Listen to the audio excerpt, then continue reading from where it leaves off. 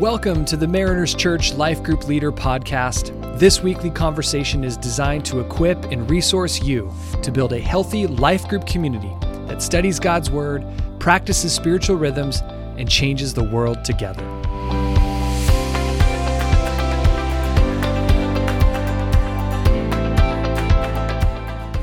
Welcome back to the Life Group Leader Podcast. We are excited about week 2 of the You Are series. This is Jared Kirkwood, and joined with me today is Jeremy Maxfield.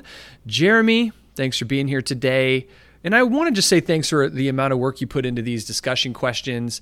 We have really enjoyed the direction that you've taken us, but also the amount of content that you've given us to just create healthy conversations in our life groups.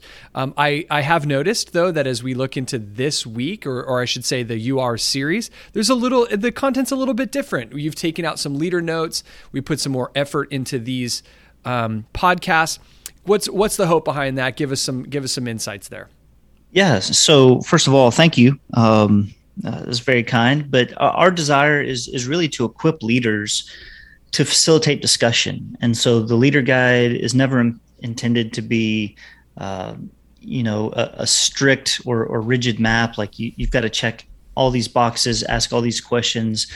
They're really, as we look at the text, explore these ideas, to provide in each section as they kind of introduce the idea, they look at the text, they apply it to their lives, they look kind of at the culture around them, to kind of help point them in the right direction, provide some things that will hopefully stir up reflection and discussion.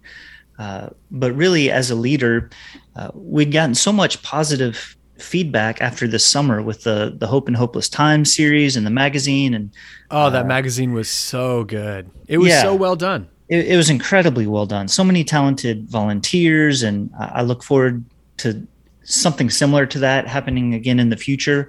But even I think just it being packaged so nicely, we got a lot of compliments about the curriculum and the questions, which ironically, they're the same as usual. The only difference being that there were no leader notes in it because they were going out to everybody. So didn't want that to be a distraction. And so I've really tried to put fewer leader notes in each week's discussion, and really try to use this time in the podcast to help answer some of those questions that may come up.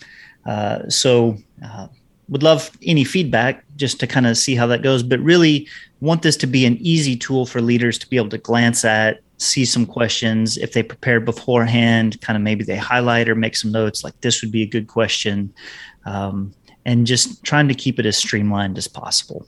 Yeah, I agree with the direction. I think it's going to be helpful for people. And life group leaders, we hope that for you, that you feel free to look at these questions, that you can come prepared, as Jeremy is saying, make some notes in the margins, highlight the questions that you know are going to be really important for your group. We don't lead your groups, but instead what we hope to do is equip and resource you to be the best leader possible. And so oftentimes what that means is that you take the guides and you pray through those questions and you figure out which ones are going to be the most impactful. They are designed in a sequence by intent. There's a reason we do that. And largely it's because we want to open up and create a good conversation that gets people chatting. Then we get into God's Word. We drive God's Word deeper and deeper into our heart the further along we go. And then eventually it's about life application. So it's how do we live differently, because now we have this particular passage driven deep into our heart through discussion and prayer and all of that kind of good stuff that happens in our groups. So with that in mind, Jeremy, you've prepared a great sequence of questions for us here.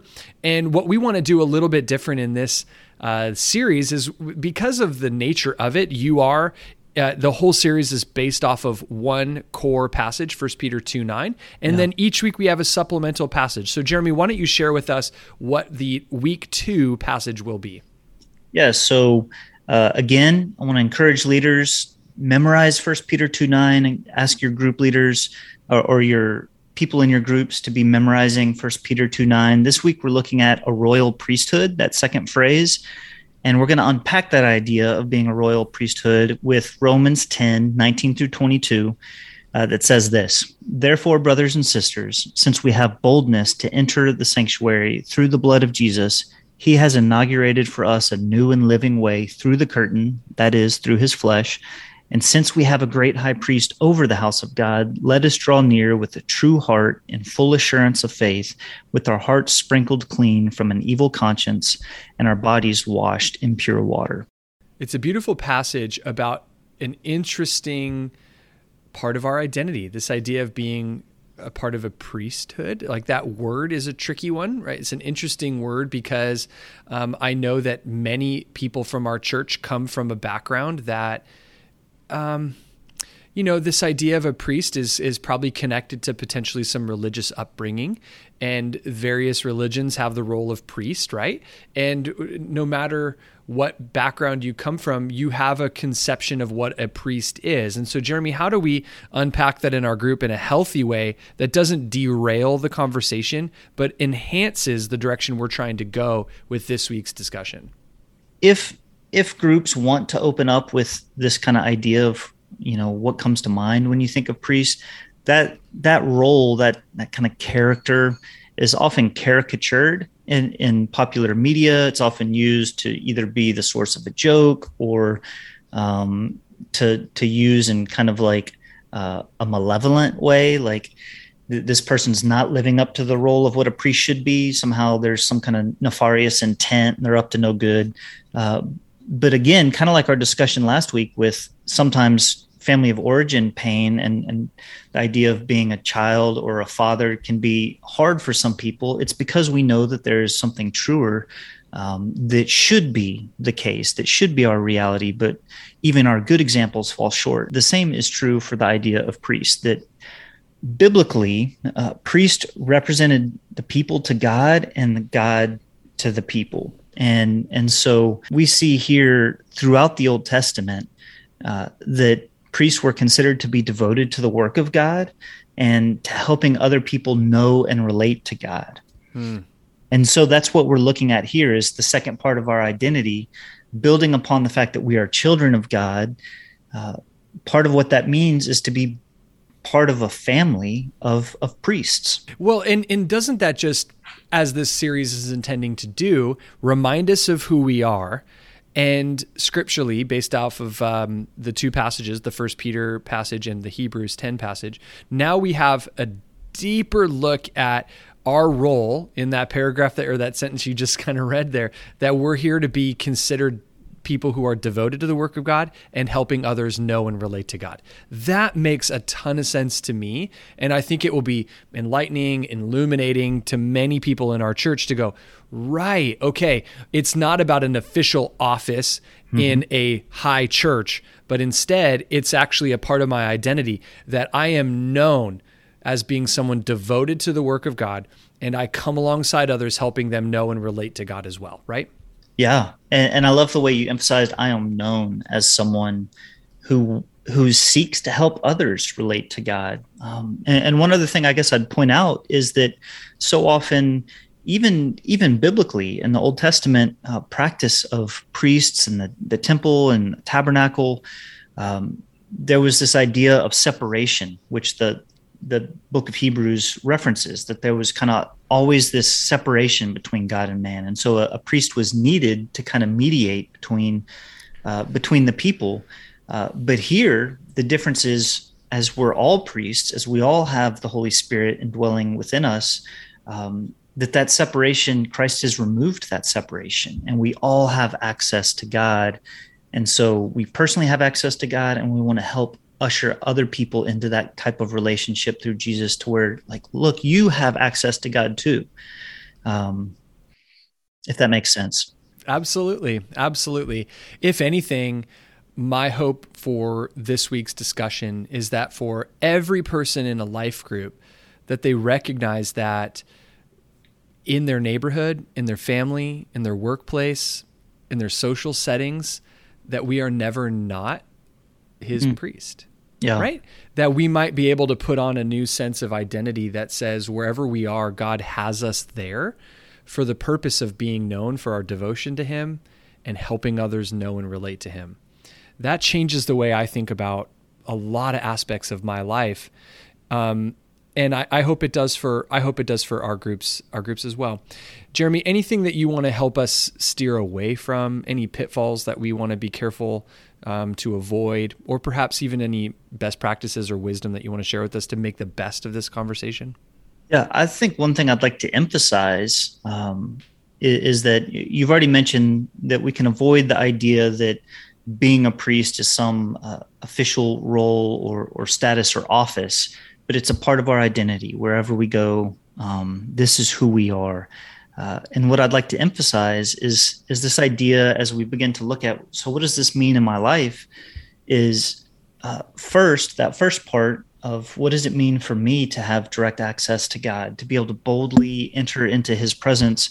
What are some of those things that I'm doing as a group leader, that I'm encouraging my family, the people in my small group? Are like, what are we encouraging and what are we practicing to deepen that relationship with God and that personal conversation? And so in the guide, I guess maybe the leader note for this week is to point out things like the 7 rhythms of Rooted, refer people back to their Rooted workbooks, and remind them of things like the annual read and the daily podcast that is there going through the annual read, and obviously our worship gatherings, and then the fact that there are prayer experiences that we can have together as a group. And these are all ways to kind of foster that awareness of the fact that we are constantly living in the presence of God. It's a really simple thing, and yet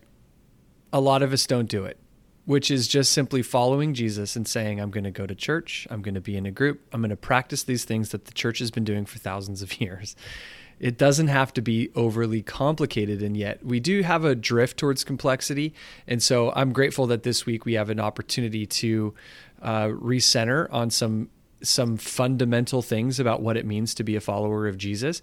And isn't the fall the best time to do that, right? It just seems like everybody's resetting right now. Kids are going back to school. You know, the Bible reading plan you've abandoned, get back on board. The eating plan that you abandoned, let's get going again. You know, like everybody's resetting.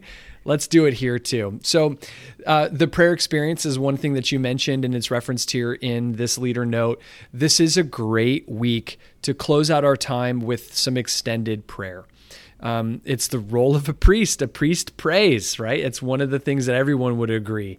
And so as a collection of priests, our identity, proclaimed by Jesus, let's pray. And you've given us some specific bullet points in here. And what I love about what you have done here, Jeremy, is this is not just simply a list of prayer requests and treating God like a cosmic vending machine, where we put in a thing and we expect something to come back, but instead we acknowledge his goodness and we pray for hearts and minds and souls. And it's a beautiful thing when we really do try to grasp the will of God and to pray in such a way that joins God in his kingdom come efforts onto earth, Yeah. So for group leaders to really provide space this week would be discuss for a little bit, obviously look at the text, but then use that text as a springboard into an extended time of prayer. Whatever that looks like for your group, it could mean 15 minutes, it could be 30 minutes, you may be able to have an hour. I don't know, but just to take that time and really let the text kind of guide those bullet points. Some of those come just straight out of the text that we looked at about Jesus' sacrifice on the cross and the fact that we can now be bold and entering into the presence of God and living in the presence of God. And then just not just focusing on our own personal relationship, really foster that. But then, like you pointed out at the beginning, the second half of that idea of being a priest is not only do I relate to God, but I want to help others do the same. And so be sure to take time to pray for each one another, and then also your extended circles of influence. Like, what do you see? What's happening in your lives kind of outside in the workplace, in schools, in your neighborhoods, maybe just kind of in our communities, and really take some specific time to pray, not just general prayers, but to be as specific as we can, just seeking God's will and how he might want to use us to be his hands and feet in those different situations. It's beautiful. Thank you, Jeremy. Well, Life Group leaders, we're grateful for you, and we hope that this week's discussion will be a good one that is centered on God's word, but also lifts our eyes above the things that we tend to live most of the time, which is about our own stuff and things going on in life. But let's be reminded that God is on mission, and he invites us to join in his mission. And so we're grateful for you. If you need anything from us, let us know. Have a good week. We'll see you next week.